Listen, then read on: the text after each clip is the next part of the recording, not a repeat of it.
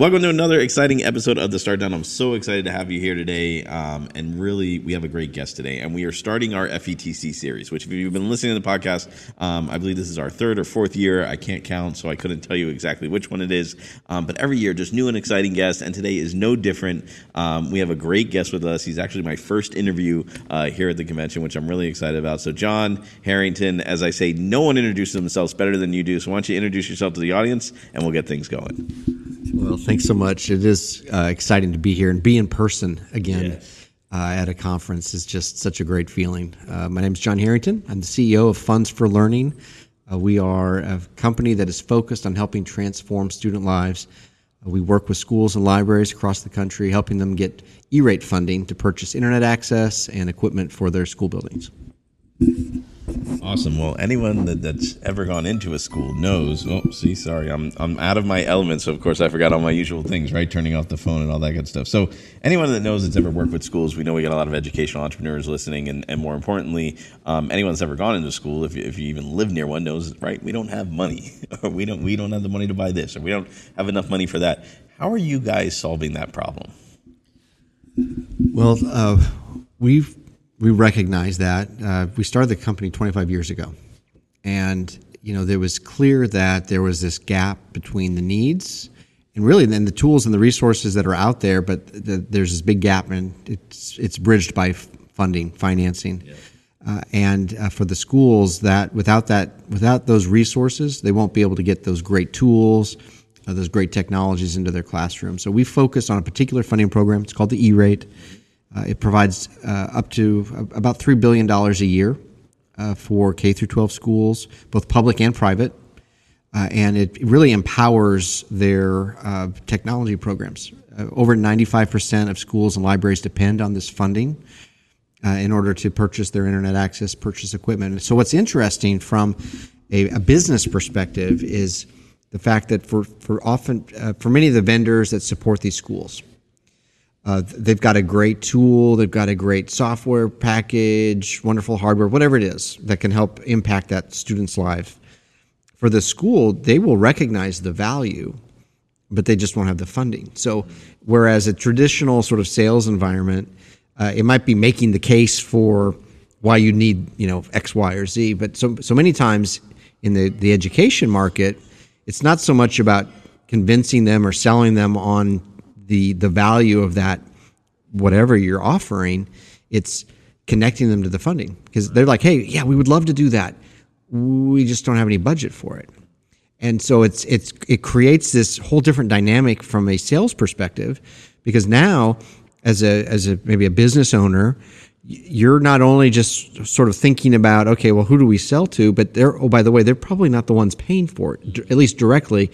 You have to help them find the funding source, make sure that they are aware of what types of funds are available. And in the case of like networking technologies, internet access, it's the E-rate program.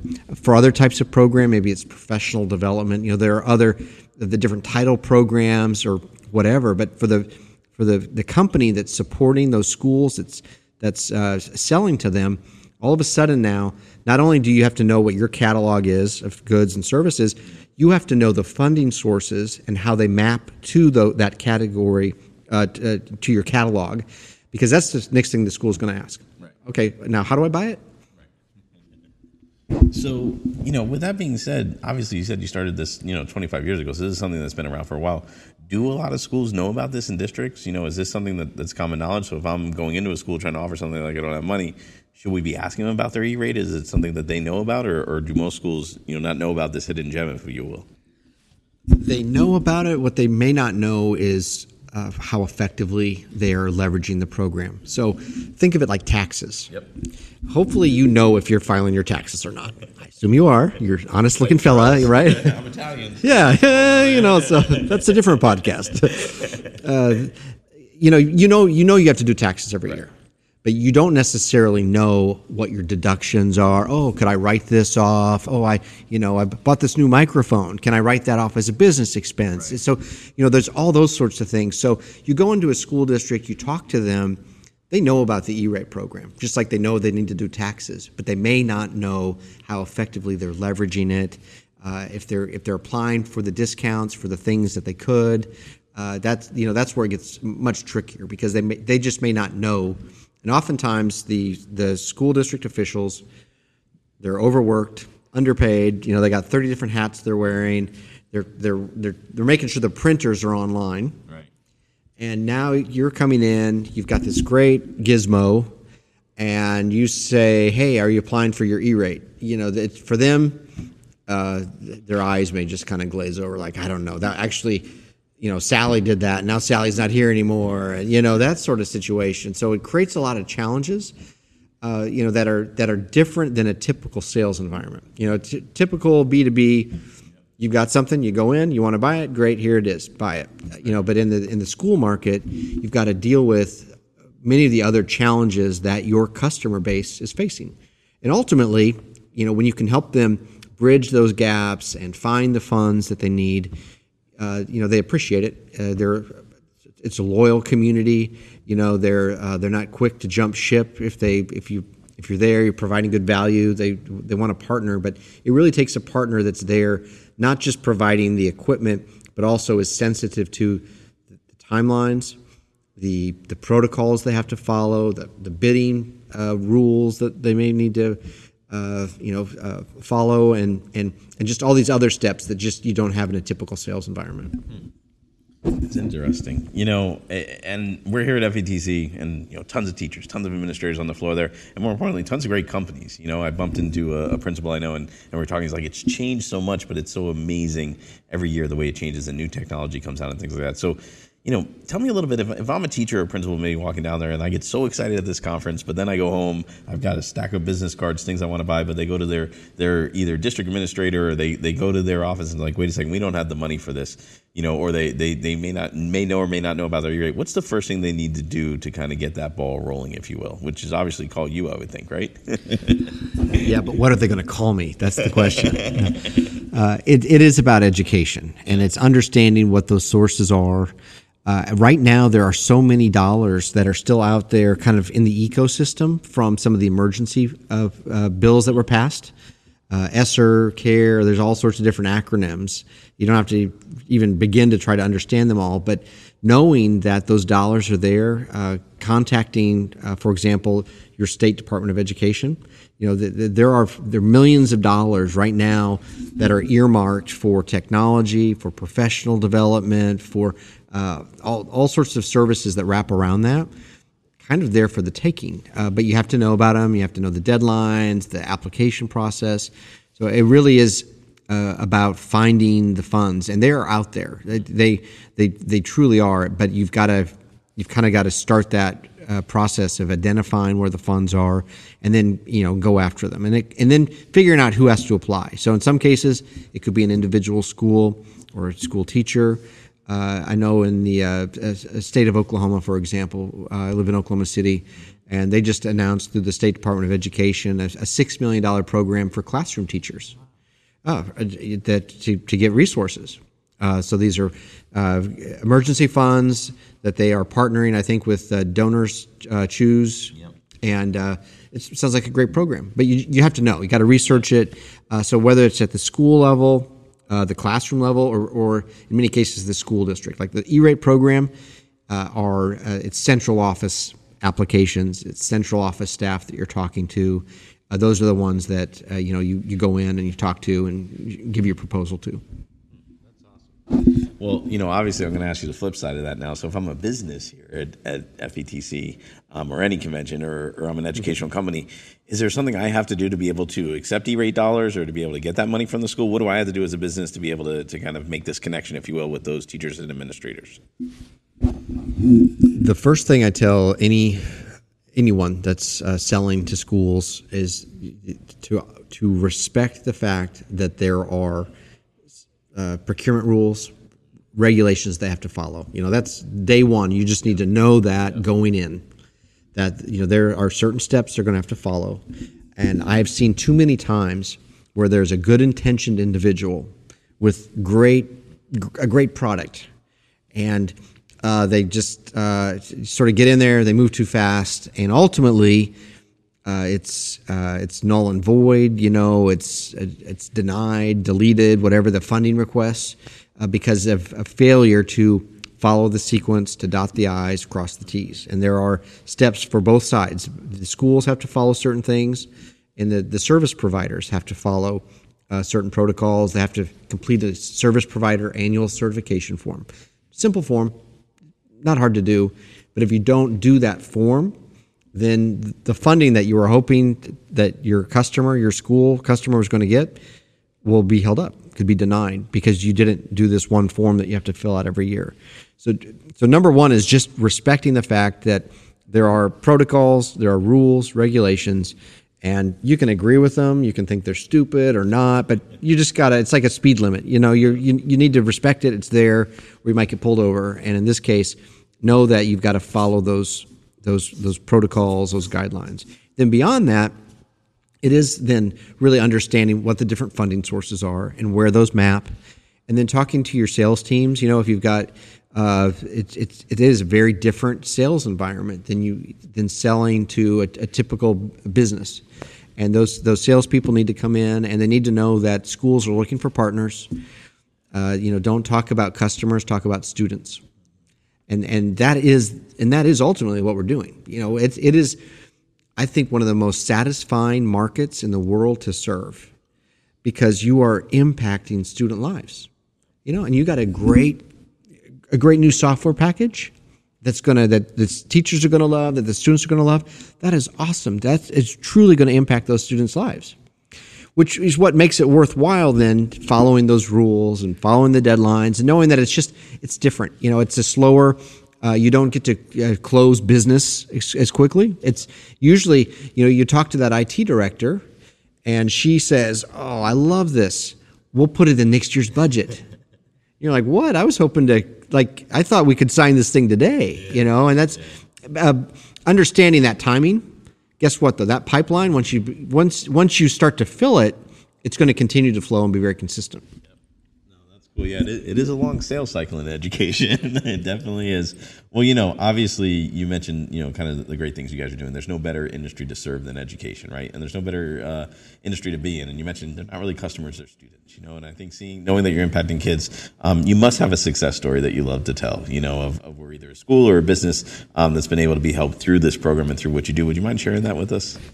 Yeah, I'd love to. I think that the biggest success story is 2 years ago with the pandemic. And so it's not an individual success story, but it's a big one. And I'll tell you, and I think a lot of times people, they miss the significance of what schools were able to do 2 years ago when they sent students home for remote learning.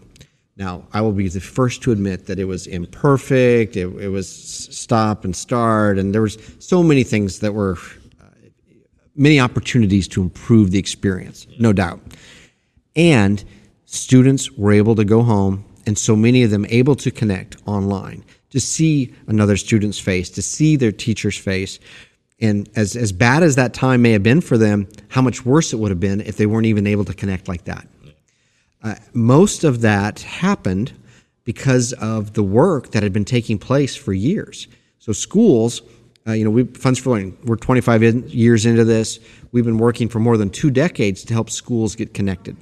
What are they doing with those connections? Well, they're putting wireless access points and getting laptops and starting to put learning management systems and all of that infrastructure in place, that when they sent students home, guess what? Those tools were still there. Those resources were still there.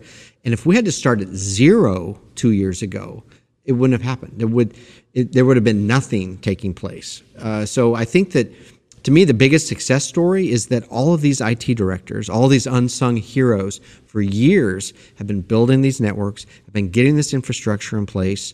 And then 2 years ago, the world kind of stops, gets turned upside down, and all of a sudden, being able to leverage those resources in a new way kind of kept the light on for a lot of school districts for a while. And again, now we've learned a lot now, and it's going to be even better in the future. But that was because of actually the work that was taking place on campus, laid the groundwork for them to be able to go off campus. And now hopefully we can really see the fruition of that true anywhere, anytime learner the seamless sort of connectivity so that students have persistent connections. They can get online when they need to, do their homework, watch the lesson, flip classroom, all this stuff.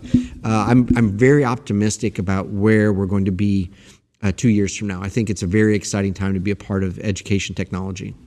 Yeah, it threw gasoline on the educational fire, if you will. I think it was always all the excuses like, oh, we can't do that. We can't do remote learning. We can't do this much at home. We can't flip the classroom completely. It's like, well, okay, let's try it, And I think we were able to see those changes in that direction. Well, this is fascinating, John. Now, if you don't mind, I want to focus a little bit on you. You mentioned the history of this company. I mean, obviously, how did this whole thing come about? How did you decide, hey, wait a second, there's a business I need to start? And then how did you even come up with this idea to go in this direction? Well, I would love to take credit for it. Actually, a business mentor of mine I had gone to work for a startup business, and that failed famously. And through that process, though, I got acquainted with an individual, an attorney in Washington, D.C., and he saw that the E-rate program was being created. He assumed that there would be need for assistance, forms, and deadlines, and all of this stuff. And so he thought, hey, you know what? I think there might be an opportunity here to really support schools and libraries. So he gave me a call, and I had just left this company that had fallen apart. And he said, hey, are you interested? I don't know what I can pay you or anything. And I said, well, I'm used to kind of not getting paid now for a couple months. Yeah. And sure, what the heck? And so we started it, and that was back in 1997. And we just started sort of feeling our way through this program kind of in the dark as it was being created. It taught me an important lesson that change really is opportunity. Yep. There was this creation of a new federal program and all of the uncertainties and questions and new forms that it created this need that we were able to step in and help fill. Hey, we'll study all these regulations, we'll figure out the forms, and then we'll come in. So you focus on taking care of your network and taking care of your classrooms. We'll read the rules, and then we'll come to you and let you know, okay, hey, here are the rules, and here are the things that can qualify for a tax deduction sort of situation. Now, what do you want to do? And it just sort of has blossomed from there. We currently support 4.6 million K through 12 students nationwide, about 10,000 school and library facilities all across America. We have helped our applicant customers apply for $3.5 billion in support for internet access and connectivity. And I look back on that, and I kind of marvel at it, and really cool. But I go back to the point that, first of all, I didn't create the E-rate program. Congress did, thank you. And someone else even had the idea for it. He wasn't involved in the day-to-day operations, but he sort of saw this need, this new opportunity, and we stepped into it. And here we are 25 years later, still navigating change, still identifying those opportunities to help serve and support our clients. And it's really fulfilling, being able to see how at the end of the day, we are getting these resources to schools, that we are making a difference, and I feel really fortunate to get to do it. Wow. Yeah, I love that. Someone said something nice about Congress. See, that's nice. Yeah. Today, at least, right? Well, if you look at what you're around, right? Schools and businesses. And we know a lot of teachers. I was in Startup Alley, and I saw a lot of these companies in there are founded by teachers, right? And then you look at even some of the bigger ones that are out there. Like I said, I've been coming here for a little over a decade. I remember things like Schoology and some of those other companies starting in small groups and small booths, actually, I should say, and growing to have basically almost half the floor at some points throughout the years. What advice do you have, though, to teachers that are maybe in the classroom that are like, hey, I want to go out and I want to start a business that's going to help education across the country? Because you see a lot of teachers, you see a lot of businesses. What advice would you give them if they're thinking about starting their own educational company, either in the ed tech space or anything that would impact education? I'm a member of an organization called EO. It's the Entrepreneurs Organization. It's a global organization, 15,000 companies worldwide, entrepreneurs. It provides a great framework for talking to other business owners and sort of learning from them. And the one thing I've learned over the years is that there are certain basic tenets of business that apply whether you are starting a education software company or a diner or running probably an aerospace manufacturing firm. Yep. They're just some of those principles are just consistent. They're like laws of gravity. And so I think if anyone has the idea to fill that need over there, there's a new federal program coming, we can help address that. Fantastic. Understand that all of your passion, all of your expertise, knowledge around that it's going to serve you well. It needs to have coupled with it basic business support, basic finance. There's just a lot of things that you can't escape, and recognizing that, either developing your own skills in that arena, or partnering with someone that does. If you don't know how to balance the checkbook, that's cool. Get somebody that does. And make sure that they can tell you yes or no on whether you can spend that money, to invest in the business. You really need those sort of counterweights within the organization. So I would say it's related but very different skill set, and just recognize that no matter how great your idea is, it's like a great chef. I love to cook. I'm a great cook. That has nothing to do with running a restaurant and keeping the doors open and all of that. So just recognizing that you need to either invest yourself in building those muscles, so to speak, those business muscles, or find someone that does. Right. No, such a great point, and it's sometimes focusing on the passion versus building the business, right? I think the rest of the analogy is great. Well, this has been fun.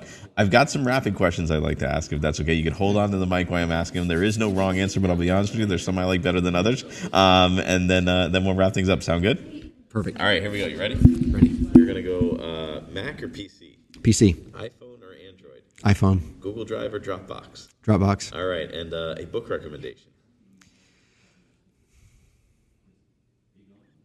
Predictably Irrational. All right, excellent. And a podcast recommendation? What's the name of your podcast? The Start Down Podcast. There you The Start Down Podcast. Hands down. I'll take this up. I got a book too if you want to recommend it, but we'll go from there. John, this has been great. If people want to learn more about you and find out about your program, how to hook up with Funds for Learning, and learn more about E-Rate, how could they find and connect with you? They can find us online, fundsforlearning.com, or you can find me on Twitter, JD Harrington. Awesome. Sounds good. All right. Thanks, John. This has been great. This is the Start Down. I am Mike Ficarra, your host. StartDown.com for more great episodes like this. MikeFicarra.com for more information about me, and I will see you on the next episode.